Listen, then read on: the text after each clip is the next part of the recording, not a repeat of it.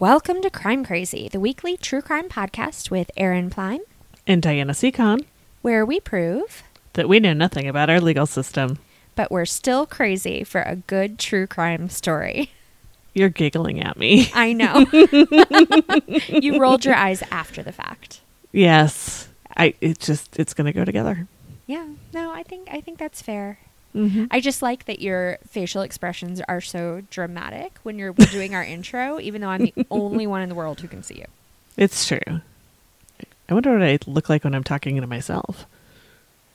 I don't know. And I don't know how to test that. No. And now that I think about it, it's kind of weird to try to test that. Yeah. Okay. Oh, that was great. Next week on Crime Crazy.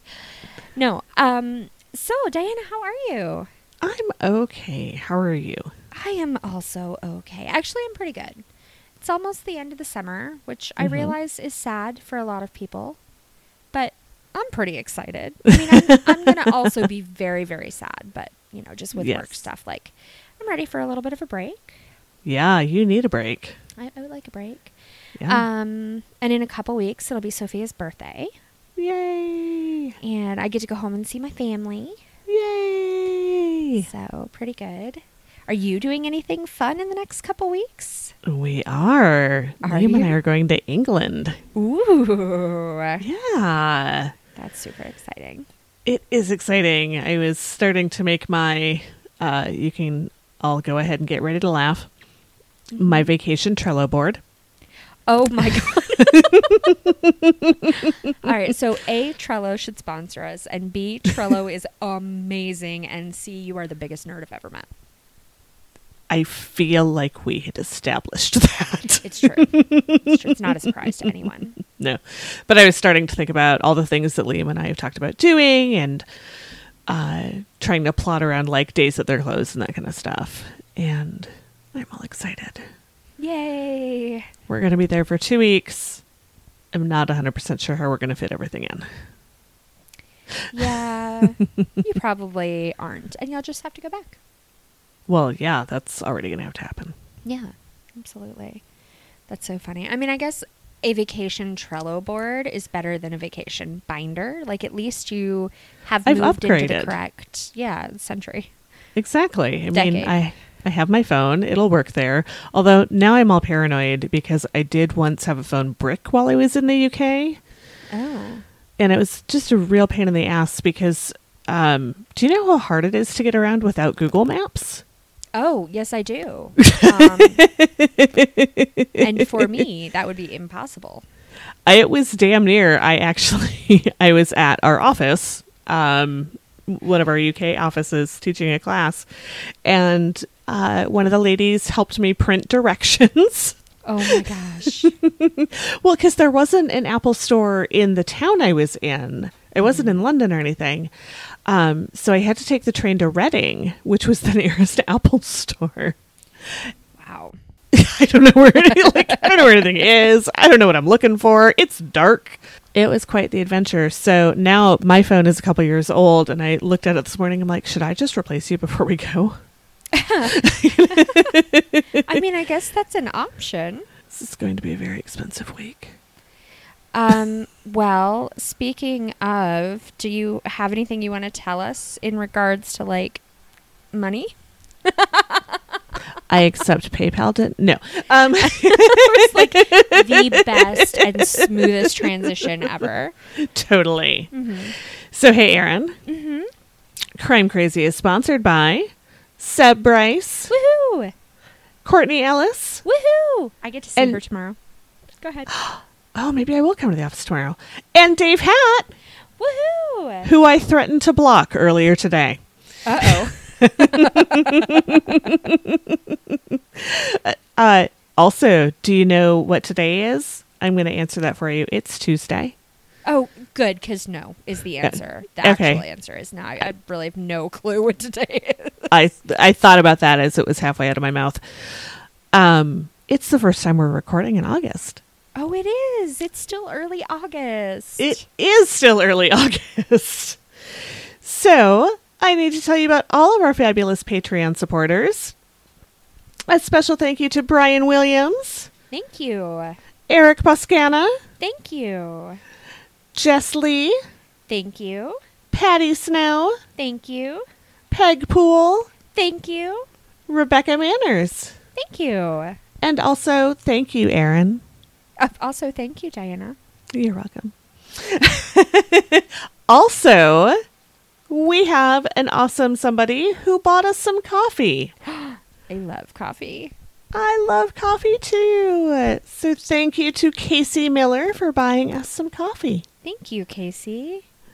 And I'm not a creepy person, but I did try to Facebook stalk you based on your email address. And do you own a ranch?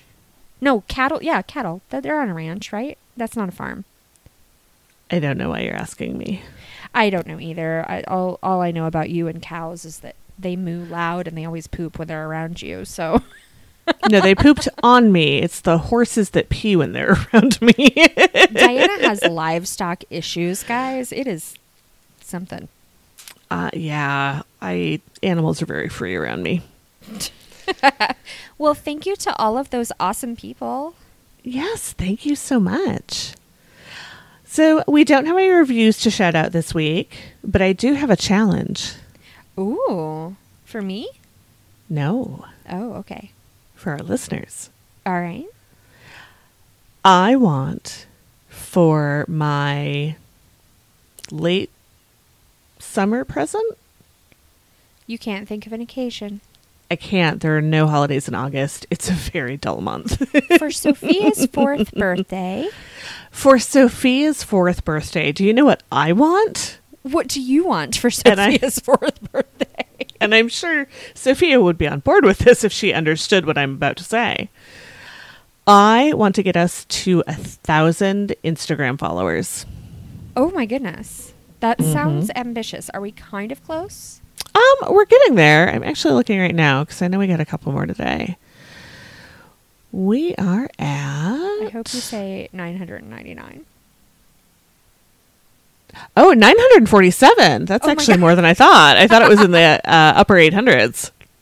Nice. Well, then that is 100% doable.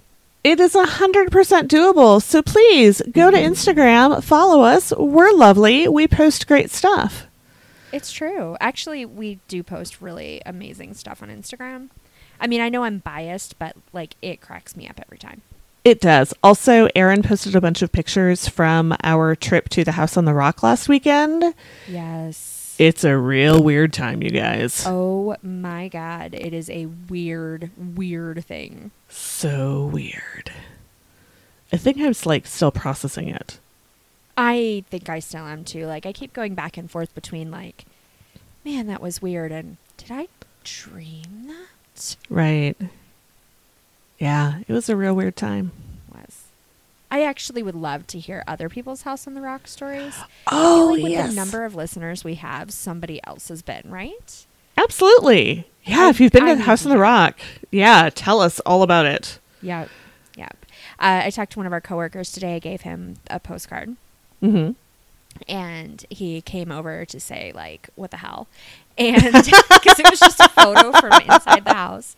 And so I was like, oh my God, let me tell you about this place. And I'm going through and I was like, so there's this carousel, but it's not this one. This one's the doll carousel. And he looks at me, he goes, that's going to be a nope from me. And like tried to walk away. I mean, it's kind of a note for me too. It was something. It was, wow. It was. The whole place is just crazy pants. Right. So I imagine that you learned things while we were there. I did. I am now questioning everything. I learned so many things. Did you learn anything for our episode? I did, but it is unrelated to the House on the Rock. That's probably better. Ooh, although we did learn, but you already knew this because you were there, that the house we stayed in last weekend is one of the 6 possible birth spots of Frank Lloyd Wright. It is true. Apparently so now you've nobody narrowed knows. it down to 6 for all of our listeners who are stalking us. We're not there now, but, that's okay. That's true. It's a great house. You should check it out on VRBO. It's true. So what I learned, this actually popped up on my Facebook the day after we recorded the last episode. Okay. And since it's related, I had to share it with you. Our friend John Dillinger is going to be exhumed. Why? Well, there's always been a theory that John Dillinger was not the one that was shot outside the Biograph Theater in Chicago in 1934. These days, that theory is mostly held by the descendants of Dillinger's half-siblings. Okay. And their proof includes information from the post-mortem exam. Okay. So they say that the eyes of the corpse were one color and the eyes of John Dillinger were another color. Oh. But that can change after death. What? Yeah. Your eyes can darken and kind of change. Like, they're not going to go from, like, brown to blue. Okay. But they could darken enough that they might look, like, brownish. And what they were saying, his eyes were, like, hazel, and then they were brown. Well, that's totally reasonable. Gotcha. Okay. The fingerprints of the corpse did not match those that were on file for Dillinger. But he was known to have attempted, and at least been partially successful at, burning them off with acid. Oh my God. The corpse's ears were different than Dillinger's. Ears? Ears. I don't think I can identify anyone by their ears. Oh, I can. What? When the day Liam was born, the first thing I noticed about him is that he had my grandpa's ears. That's okay. I don't really pay that much attention to anyone's ears. My grandpa had no hair.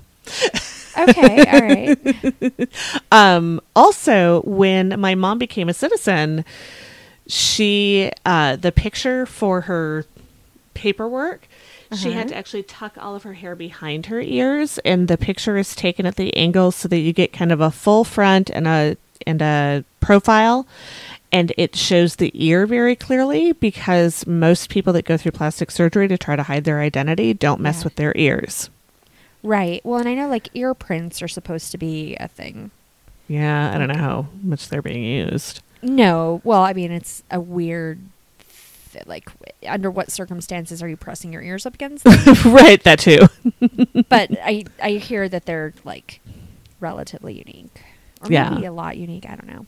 I don't know. That's interesting. So are they going to DNA test when they exhume? Oh, but wait, there's more. Oh.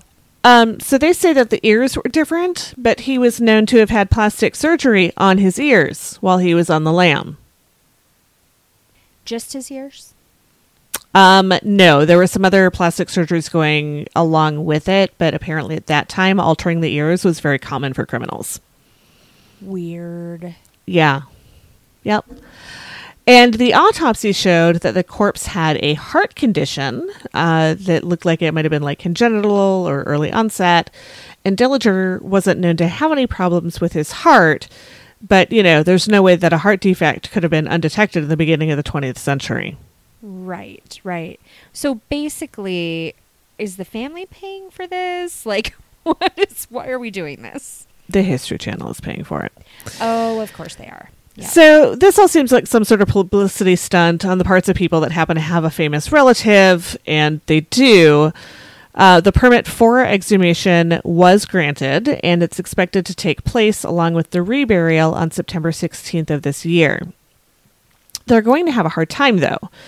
John Dillinger's father, John Wilson Dillinger, had Dillinger reburied a few days after the first time to make sure nobody could get to his body. Oh, no. The family had already received offers that if they allowed his body to be taken on tour, and they were afraid of grave robbers. When Dillinger was reburied, it was under a protective cap of scrap iron and concrete and topped by 4 reinforced concrete slabs. Oh my God. According like H.H. Holmes. Yeah. According to Susan Sutton, a historian with the Indiana Historical Society, they're going to have a hard time getting through that. Yeah. Can they dig around? I don't know. I mean, it's the History Channel. They'll pay whatever it is. But so the fact that he was buried like that tells me it's him in there. The other thing that struck me is just shady. This is the same shit that H.H. Holmes's great-grandson did. Like, oh no, it's not him in there. Maybe he's the Ripper. Let's dig him up for a TV show and see what we see. Yeah. That's all this is. Yeah. And all of their things, like, I'm not a doctorologist, I'm not a lawyerologist, like, I don't know fucking anything. But all of these things are totally reasonable. The guy went on record, he's like, had my ears done. We knew he's burned his finger with acid. There are medical records. There are doctors that talked about it. Like, all of this shit is just basic. Yeah. It's just a money grab, and it's aggravating. I mean... Mostly because I don't have any famous relatives to exploit. Okay. Fair. That's awesome. Yeah. So that is what I learned actually last week. Nice. Because we had a rough time with last episode. Yes. Oh my gosh. We so did. I'm sorry, guys, about that. I never did figure out what happened.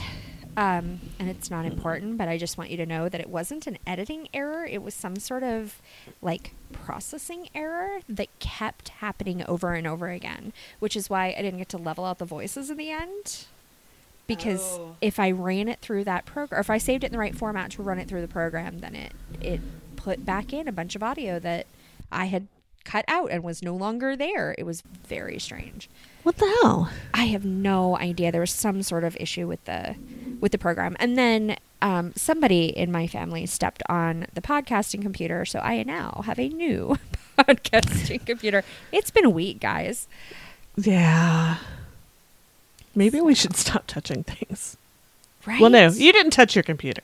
I didn't touch the computer, and I didn't do anything wrong to the file. I think it just something weird. Maybe it was ghosts.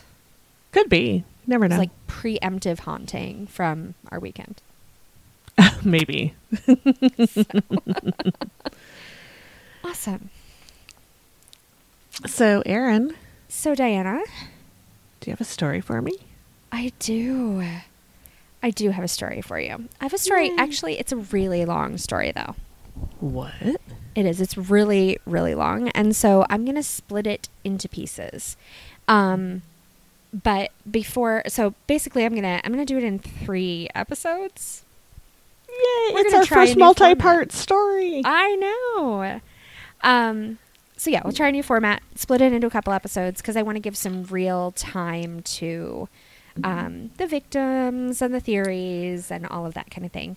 The other new thing, and I'll just tell you right off the bat so that no one is pissed at me in 3 weeks, it's unsolved, which I normally do not do because that pisses me off. Yes. But this one is not solved, although I am going to spend a whole episode going through theories and suspects and possible explanations and all of that good stuff. And then the other thing is, it is a repeat of a story I've already told on this podcast. Actually, Jordan told it, so that's a lie. We have already told on this podcast. So, all different things. But I'm going to tell you all the rules. All the rules. Are there rules? I don't think there are rules. Obviously, there are rules. I'm going to tell you the story of the Colonial Parkway murders. Ooh. So, if you have been, and not you, Diana, but you, the listener, following us since the very beginning, you will know that this was a story that Jordan covered in our very first episode. And it is an important story. It was an important story to both of us. It's an especially important story to me because I'm older than she is. And so it was a little closer. I know. But also it was a local crime. It was something that we grew up hearing about, especially when we got around driving age and like we would be on the Colonial Parkway. That was something that people warned you about. This might happen. This might happen. Don't do this, blah, blah, blah. And so it was just always sort of top of mind, or at least always in the back of our minds. Mm-hmm. And then the other real connection that I feel like I have with it is that at least one of the victims was from the town I was from, which was Gloucester. And the family is still there. And so it's a pretty small place. Everyone kind of knows everyone. My youngest sister went to school with the niece of one of the victims. Like, it's a whole thing. So it's very important to me. And I actually got the chance to speak with the brother of one of the victims, and I'll talk about that a little bit. And he was a lovely human and so supportive and helpful. And he's been such a, I don't even know what, like, he's been such, not an activist, but trying to get the word out about this case, trying to keep it in the public eye, trying to keep it on the FBI and the state police and the local police and the park rangers' radar, and really pushing, because, as we'll talk about in a couple episodes, there are some developments and some avenues for more investigation that no one has taken. So, the other thing about this before I start is that it is not a case where brilliant detective work solves the crime. It's more the case where everyone involved fucks up. I'm shocked. I know. So that's going to be super, super frustrating. Okay, so I'm going to sort of set the scene. I grew up in Gloucester, Virginia. I lived there my whole life. It is very small. Gloucester is near Richmond, Virginia. It's on the coast. It is everything in that area is all rivers and bays. If you go a little bit south, you get to the ocean. It is a lot of land and space, but not a ton of people. And even when you drive over the river, over the Coleman Bridge, and get to like the city, in air quotes, it is still not a lot of people. Mm-hmm. It's especially compared to like even, where we are now in the Twin Cities. And at the time of these murders, which was about 30 years ago, it was even more rural and so more kind of tight-knit and smaller communities. Mm-hmm. And it was here that Kathleen Thomas and Rebecca Ann Dowski grew up. So they didn't live in Gloucester. They lived across the river, where all of these other sort of larger cities are connected by the Colonial Parkway, which we'll talk about in a minute. So Kathleen Thomas was 27 years old in 1986, and she was a U.S. Naval Academy graduate and had been the class of 81. So she had graduated a handful of years ago. And she was very dependable and one of these people that, like, she just always did her best at her job. She was a really good person. Mm-hmm. The one thing that I think people, if they all knew, would have been shocked by was that she was gay. Oh. Which for relatively rural Virginia and 1980s is, not something that you wanted to share a whole lot of, especially if you were in the Navy. Yeah, in the military. Yeah. And a woman in the military. Right. But her family knew. She had to be very careful that, no one at work or only certain people at work could find out. But she was pretty confident in herself and like open with her family. And her ex-girlfriend, who she was still friendly with, had recently introduced her to Rebecca. So Rebecca Ann Dowski, who sometimes went by Becky, was 21. She was a senior at the College of William and Mary, which is in Williamsburg. And actually, it's where my husband went to school. And he'll tell you it was founded in the 16 blah, blah, blah, blah. They're all very excited about the history over there. So on October 11th, 1986, Kathy came and picked up Rebecca from campus, and they left for fall break. And the Dowski family, Rebecca's family, didn't know anything about Kathy. I'm not sure whether they knew that she was gay at all, but they didn't know either way about her girlfriend. But at least Bill, who was the brother that I actually spoke to on the phone, and his family knew about Rebecca, and they were excited to get a chance to meet her over the break. So Kathy and Rebecca drove away in Kathy's white 1980 Honda Civic. The next morning, a jogger found their car at the Cheetah Mannix Overlook on the Colonial Parkway in Williamsburg, Virginia. So, a little bit about the Parkway, because it features a lot in the Parkway murders, as you might suspect. By the name. Right? It is the narrowest national park in the country. It is 23 miles long, and it connects the 3 points of the historic triangle. So there's Jamestown, and then Williamsburg, and then Yorktown, which are all names that you should remember from your 5th grade history class. Mm-hmm. So the Parkway is a cobblestone road that's 3 lanes wide. It is unpainted, and so the only way you can tell there are lanes is that there are like slabs of cobblestone laid down. Mm-hmm. And you know what? I don't even mean cobblestone. I mean like aggregate, like the orange, little tiny aggregate's not the right word. What am I trying to say? I add it to the list. I don't know anything about roads. Okay, cool. Okay, so the orange, the little tiny rocks in the kind of orange cementy stuff road. It's really pretty. Okay. I don't think we have those here. It's laid down in strips, and so there's a tiny bit of space in between them for all the expansion and contraction of the weather and all that good stuff. And so you can tell it's 3 lanes. It's totally unpainted. It is unlit. It's very they wanted it to be driving along the river and driving through the woods, and as little man-made or modern stuff as possible. The speed limit is really low. It's 45 miles an hour at max, but you never get to go that fast because it's sort of a Sunday drive kind of road, mm-hmm. where there are always locals or tourists, usually tourists, driving 25 miles an hour down the fucking road, and you can't go around them because it's 3 lanes long and you never get to pass. I've driven on it a lot. It's actually very lovely, although it makes the car vibrate in such a way that it just puts me right to sleep.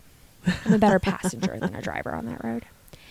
So there are all of these scenic outlooks along the road, and there are trees that were specifically planted along, and just to make it all gorgeous.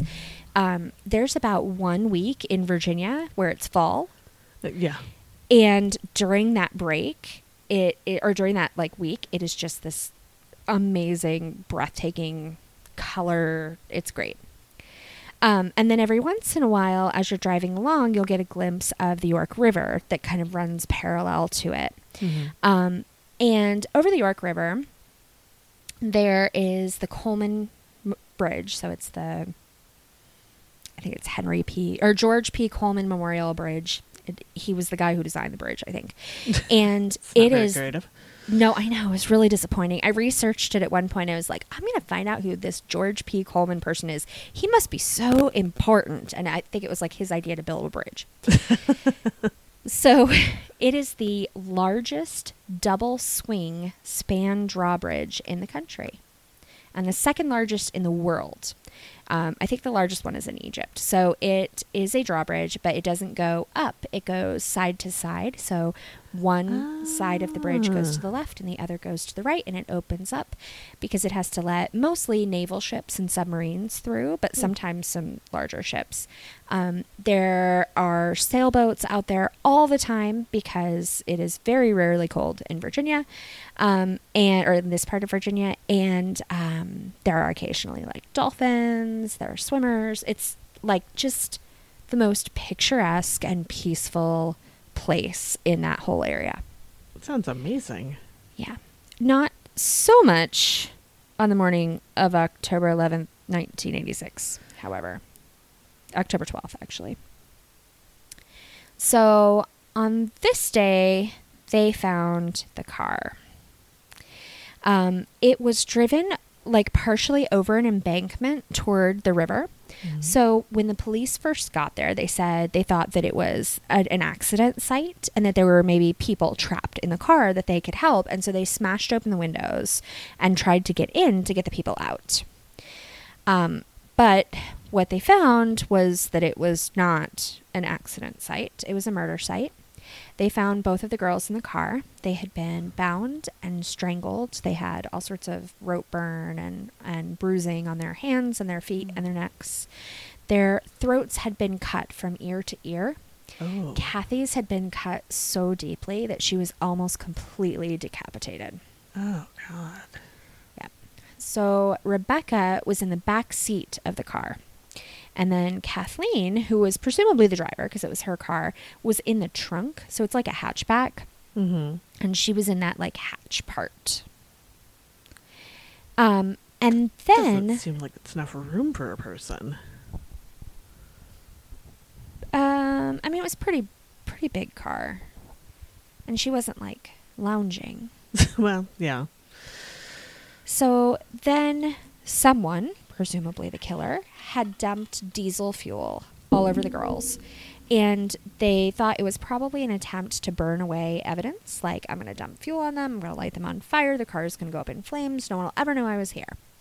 There were burnt cigarettes. Like, the killers had maybe tried to light the diesel that way. I don't know if you know anything about diesel. I know I should not put it in my car. That is true. Also, you cannot light it with a cigarette. In fact, you can't light it with an open flame. It just doesn't work that way. So in order for diesel to ignite, all gasoline has to, the part that actually burns is like what's evaporating off of it, right? The gas. Right. Diesel's gas that evaporates off of it has a very high flash point. So it has to be very, very hot before it will ignite. Huh. I did not know that. Yeah. So you can't light it. I mean, you can't stick a cigarette in the liquid to light it, period. And then you also can't even ignite the fumes. So that didn't work. They were just covered in about 5 gallons of diesel. They were clothed. Nothing had been taken. There wasn't any evidence that they had been sexually assaulted. But they did think that the car was probably a secondary scene and not the actual scene of the murder because there wasn't enough blood in the vehicle. And the position of the bodies suggests that they were like put back in the car after they were dead. They probably weren't in the back seat and the trunk, essentially. Right. That's not where they were driving. So one sort of theory that the police officers came to is that the murderer put the girls in the car and then tried to push it over the embankment into the river. And it didn't work. It got stuck on the way down. And so he had to change his plans. He was like, okay, well, maybe I'll just cover them in fuel and burn the whole thing away. And then there won't be any evidence of me. And, maybe they'll even think that the car caught fire when it crashed and it burned up and they won't even find any evidence of the murder. Like if I can burn the bodies all the way away, not an issue.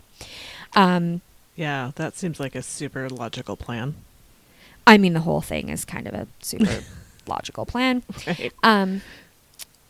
So he did leave behind a ton of evidence because none of that worked. And I say we'll talk about that in a couple of episodes, but generally speaking, serial killers, men. Yeah. Especially serial killers who have like violent murders, men. So there's a lot of evidence. There was the failed arson attempt with all of the diesel fuel, which we'll talk about later about what that might mean for the area and like who would likely have diesel fuel with them. He also left behind hair. Kathleen pulled hair out of his head.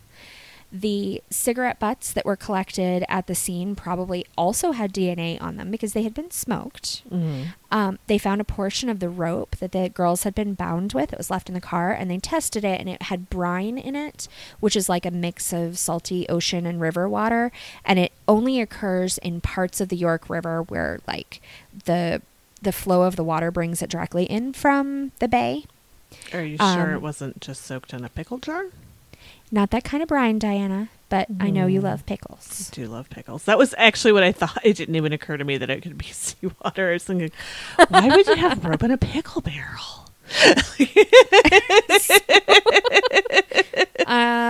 So it was pickled rope. I feel like that could be an artisanal trend at some point.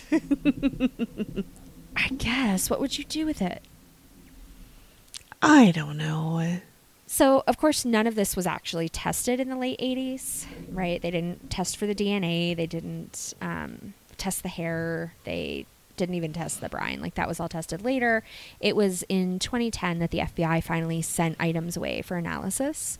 So in 2010, which we'll talk about at some point too, there was sort of a revival of the case a little bit. They published a ton of articles, and there was some other stuff that was going on that brought it all back into the public eye and then into law enforcement's view again as well. So there are some disagreements around the timeline of the event, which was something that I actually learned researching it this time. I've read a couple books. One of them that is probably the best nonfiction account that you can get, so the closest to true, is called A Special Kind of Evil.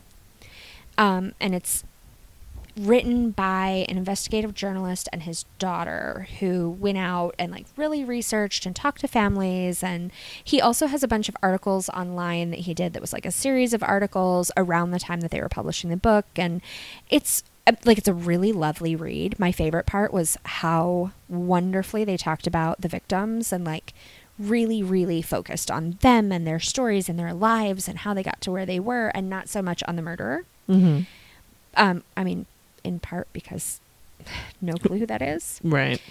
But there are some inaccuracies, but it's still a really good read. Anyway. So one of the things they talked about was Kathleen Thomas was supposed to be at work on the morning of October the 10th.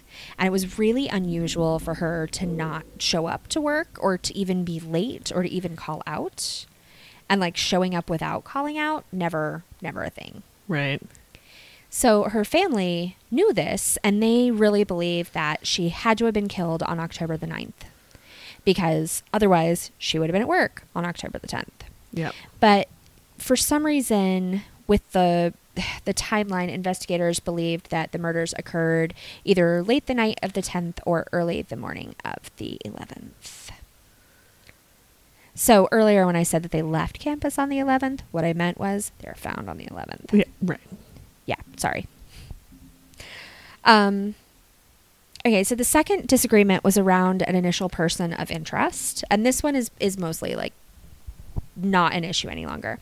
But Kathy's former partner was who the police looked at first, which really makes no sense. For one thing, she introduced her to Rebecca. Obviously, she was cool with the fact they were broken up. Otherwise, why would you introduce the girl that you wanted to be with to another girl that you thought she might like? Right, but from a purely statistical standpoint of women who get murdered, it's the ex. That is true. But that is, generally speaking, when the ex is a man. And in this case, the murderer was almost definitely a man. Right, but I am guessing that people in that part of Virginia in 1980, what have you, were not super liberal about the fact that it was two women together. Yeah, I'm going to guess they're probably still not. Well, generally speaking. I will rely on your expertise about that.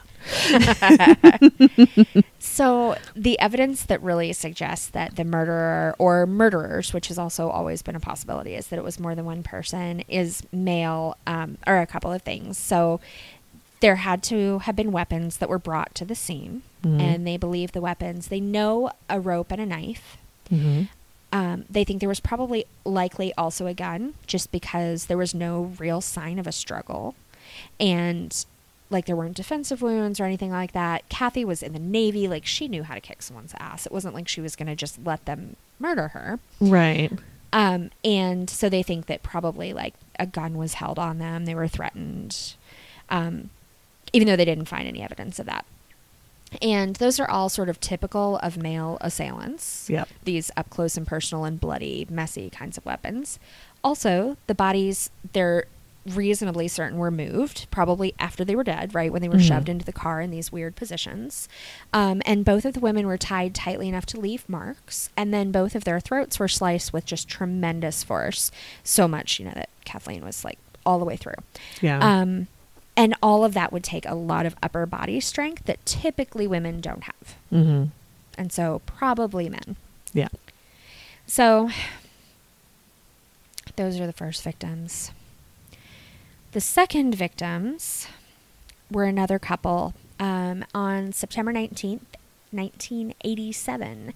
David Knobling, who was 20 years old, had agreed to go out with his cousin and his brother, and then his brother's friend, Robin Edwards, who was 14, who was a girl. Mm-hmm.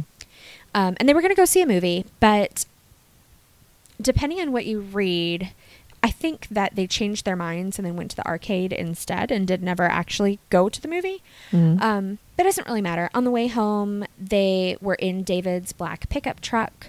And so, of course, just 2 seats. So Robin rode in the cab with David, mostly because she was a little girl and it was raining. Mm-hmm. And the cousin and the brother were in the bed of the truck. And this was significant because it was the only time the entire evening when the brother and the cousin weren't with Robin and David.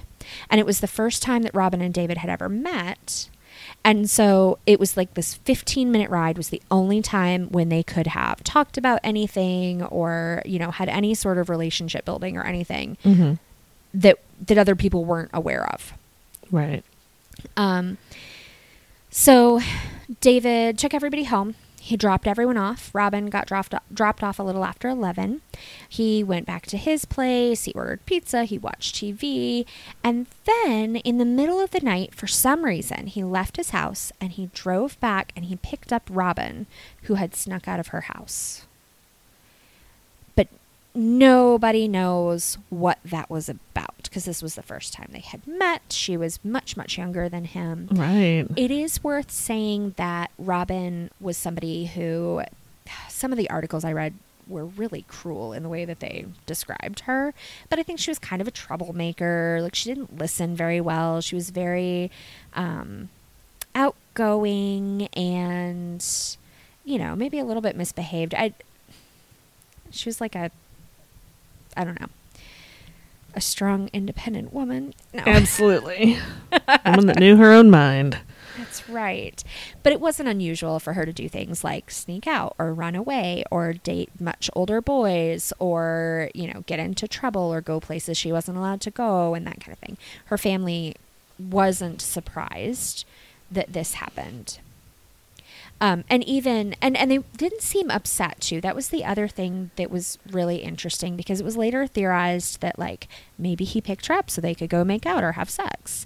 And I get that obviously they're victims in this case. And so there's much worse shit coming. Right.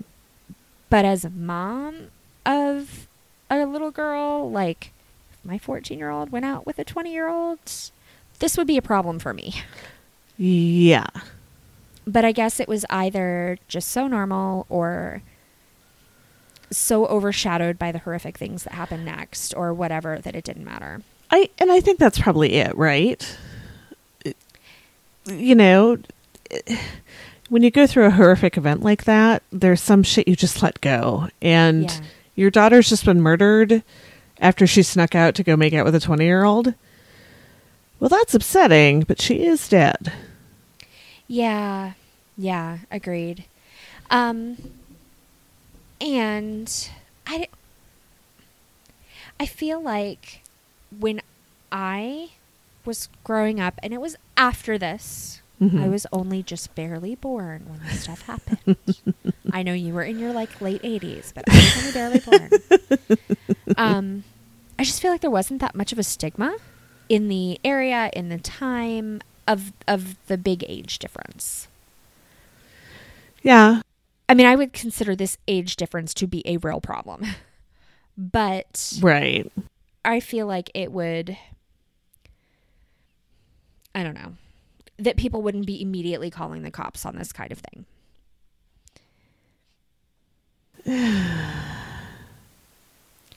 So the other part, though, that is upsetting that I didn't mention is that David had a girlfriend, and David's girlfriend was pregnant.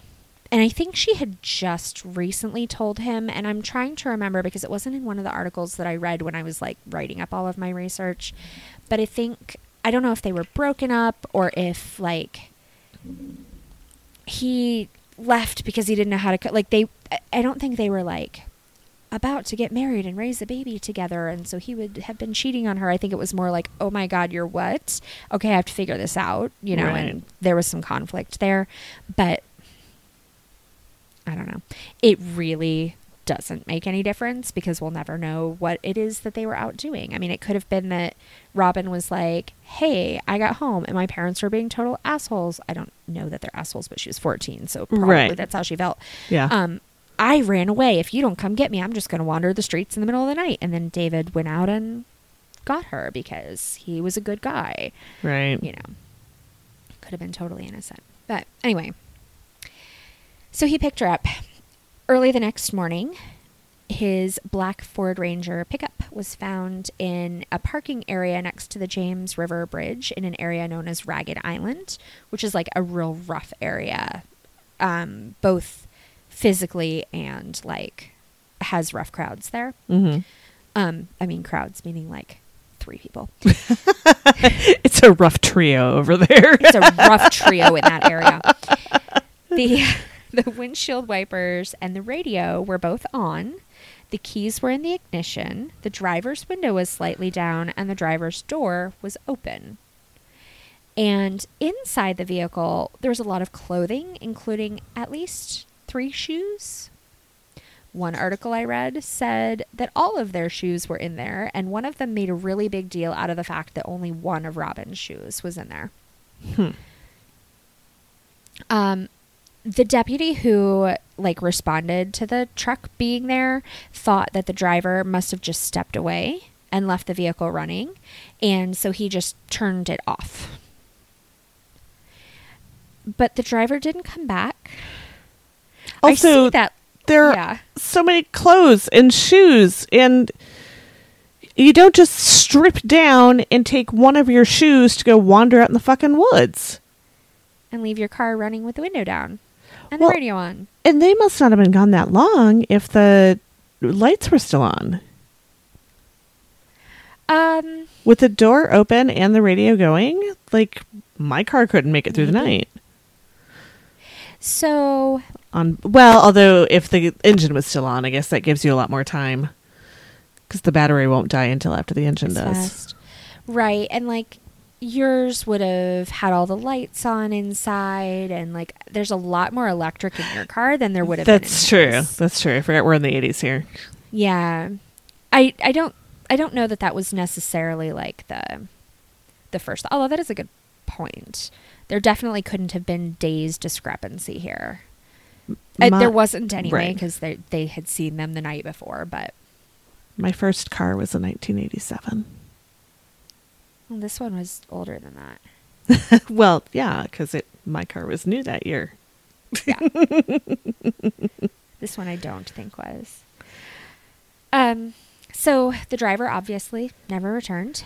Later that day, David's family noticed that he wasn't there. So that morning when they woke up and he wasn't there, and they were like, okay, so he was definitely here last night. His truck's gone. We're concerned. Eventually they reported him missing. And since nobody knew that David and Robin had been together that night because he left in the middle of the night to go pick her up after she snuck out, no one knew that Robin was involved with this missing David and the car being found thing at all. Oh. Robin's family actually just had assumed that she had run away again and were hoping that she would come back. But they didn't think that she was with David. There was no reason for her to think, or them to think, that she had been with this guy that she had only just casually met in a group the night before. Did the police not notice that there were 2 different people's clothes? No, at this point, what the police have done is turned off the ignition. Good job. Yes. Yep. So then they treat the car like an abandoned vehicle. And they did fingerprint it, and then had the car towed to David's father's house. Carl is his name. They weren't terribly concerned about the fact that Carl was like, my kid would never have left his car. He's missing. He was home last night. This is a problem. They just sort of assumed that he left his car and he'd probably come back. And they did a little bit of searching for him, but not a ton. And in fact, when they were returning the car to Carl's house, which I think David actually also lived there, so to their house, right? The Nobbling house, they dropped the fingerprint cards in the driveway, and did not notice and did not ever retrieve them. What a bunch of stupid fuckers. Oh my God, Diana, let me tell you. What kind of chicky jack half-assed bullshit police squad is this? So one of the issues in all of these cases is going to be that it wasn't just a police squad. It was many departments working together because of the area where a lot of these crimes took place, the Parkway, because it is federal land, because it's a national park. It is patrolled by park rangers. Yeah. And like game and wildlife kind of people. And then it is also patrolled by state troopers. And then there are also local cops. And eventually, once they decide that this is a serial killer and also this is happening, you know, on federal property, the FBI get involved. Mm-hmm. So it is a ton of people. I would say from what I've read that the park rangers are the ones who ought to probably all be tried for just total negligence and fuck-uppery. But no one did a stellar job. Unsolved, you say? Yes, surprising. So far, we've got hair, we've got spit, we've got fingerprints, we've got... Don't know who it is. Jesus. So, and they didn't put a ton of effort into looking for him. But his father, David's father, Carl, did not give up on searching for his son because he knew that there was no way in hell that David left his car running on the side of the road with the door open and the keys in for many reasons, but he never would have done that. And so he continued to search like through the day and night. Mm-hmm. So 3 days later, on the 24th, Carl was out looking for David when a pair of joggers on a beach came like running toward him. They had found a pile of clothes. They thought it was just like trash. When they got closer, it was a body. They're like, oh my God, we got to get the cops. There's a body. David's own father went out onto the beach. The body the joggers had found was Robin's. He found David's. Oh, God. Yep. So they'd both been shot to death. They had both been in the water for some time. Robin had a bullet wound directly to her head, as if she had been executed. David had a bullet wound to the back of his shoulder. It was from the back and angled down, so they suspect that he was running away and he had stumbled or he had ducked. They shot him. He fell. Then they came up and he also had a bullet wound in his head, just like Robin's. So David's father knew. But before the families could be told, the news reported the name of both victims. So Robin's family was at home waiting to watch a local TV interview on the disappearance of their daughter. And the report came on and announced she'd actually been found on the beach, dead, with a bullet wound in her head, all bloated from the water, blah, blah, blah. And so they found out from the TV that their daughter had been murdered. What hellhole did you escape from? It's not like this 100% of the time, but this was a fucking disaster. Does that? Yeah. Yeah. There are, like, I would just like to point out that it wasn't like Carl or the police could call from the crime scene and notify the family. Right, but reporters should keep that under their fucking hats until the families, like, report that bodies have been found, whatever. You keep the names until you know the families have been notified.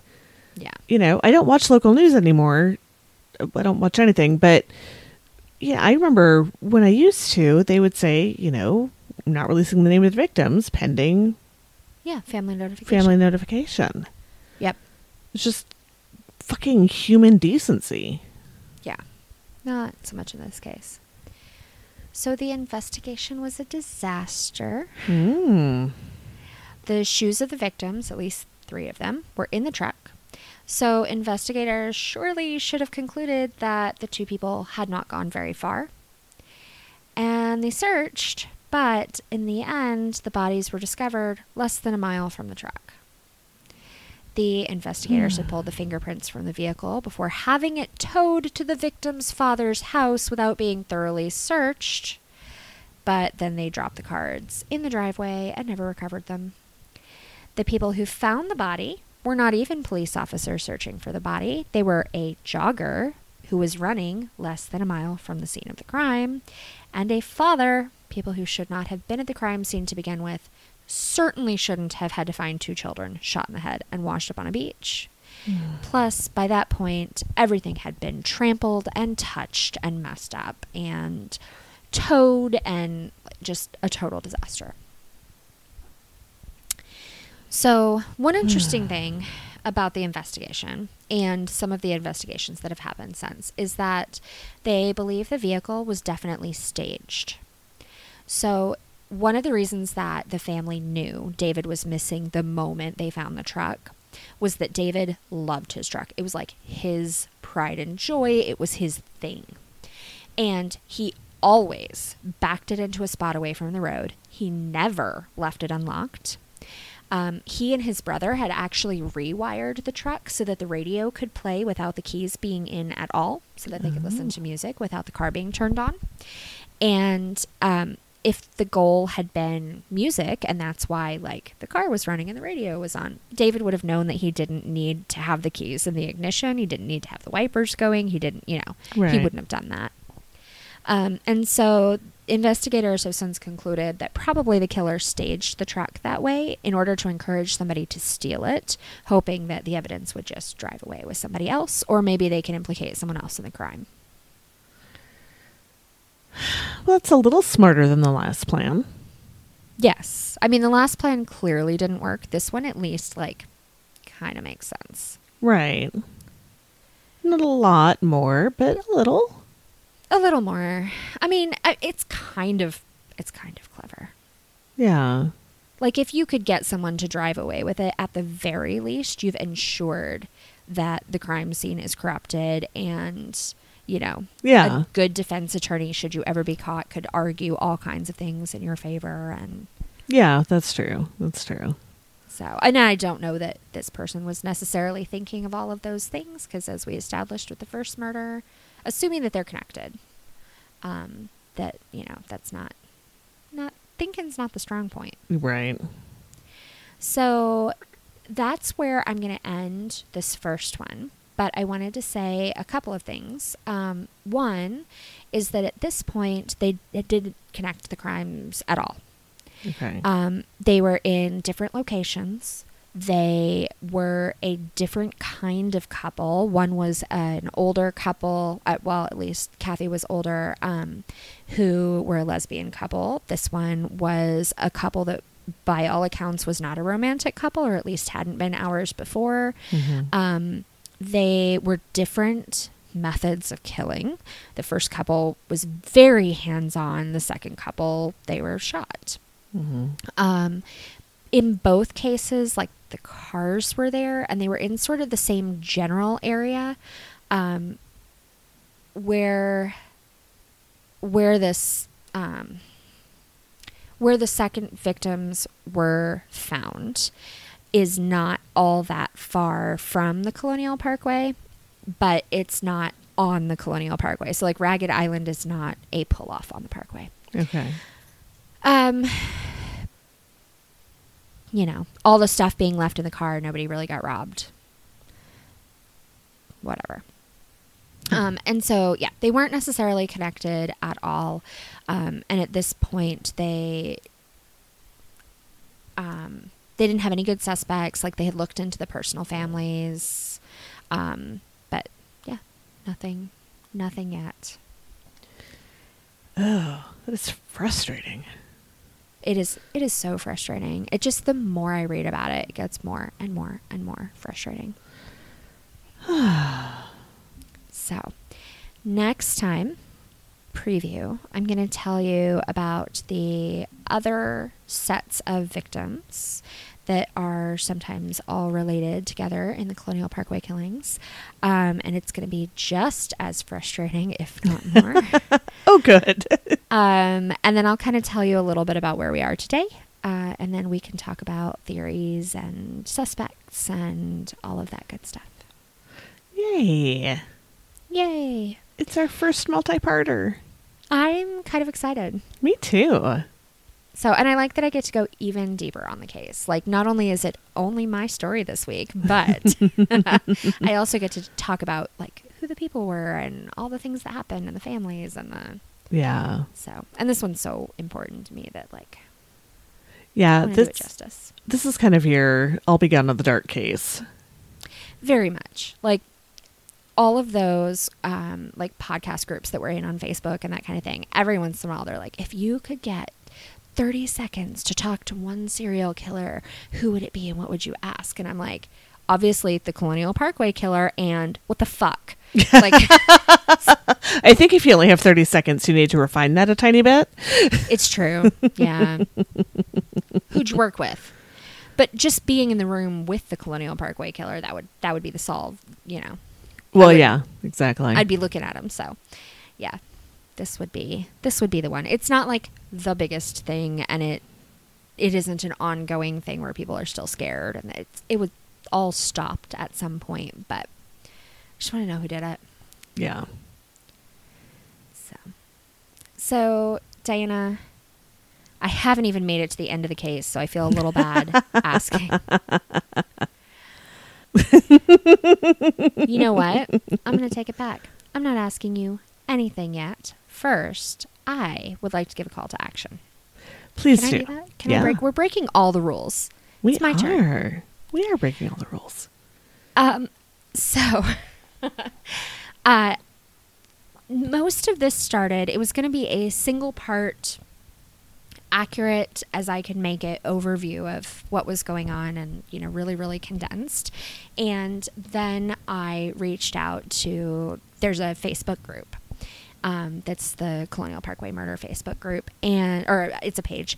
And I reached out to them. I sent a message and I said, hey, we want to cover this in our podcast and we want to start doing these calls to action. If you could ask people to do one thing, like call this number or read this book or do this with your loved ones, or, you know, make sure that you always, you know, do this to be safe, or whatever. Like, what would it be? Mm-hmm. Donate money to this cause, whatever. And instead of an answer, I got a phone call with Bill, which was delightful. But one of the things that he said is just spread the word. Mm-hmm. That there are cases, there's this one certainly, and of course that's the one that's important to me, and it's a million times more important to him and the other family members. But if they go cold like this one has, and they fall out of sort of the public's view, mm-hmm. then they're not as important to police officers either, and the justice system in general, and they just don't get solved. If everybody involved stops pushing, it's easy to set it on the bottom of the pile and get to it when you have time, and then it doesn't get solved. And so just to talk about it, read about it, be upset about it, and post that somewhere or say that somewhere so that it still stays in the public mind was his call to action. And so with that in mind, I am going to encourage everybody. The page is called Colonial Parkway Murders. There is, it has like 7,000 likes or something, which I know they are also working on growing. So that's a great place to start showing your support, is just go there and like it. But it's really great. They post all kinds of really cool stuff. It's like one of the most uplifting pages to be on, even though it is about an unsolved murder and maintained by the victims' families, and like it mm-hmm. seems like it should be depressing. But what they do is they talk about all of these old cold cases and how they got solved, and usually it's solved through DNA testing that, you know, should have happened 20 years ago, but now it finally has, and now they know the answer. And so it's actually a really happy place. I would encourage you to go and to join their page and like their page and see their updates and follow them. Say the name again. Colonial Parkway murders. All right. That is your call to action for this week. That is my call to action. And I think you should follow it up with some really great advice. Call your people. Call your people. Make sure they're okay. If they didn't come home and they're a couple hours late, like, call them, check in.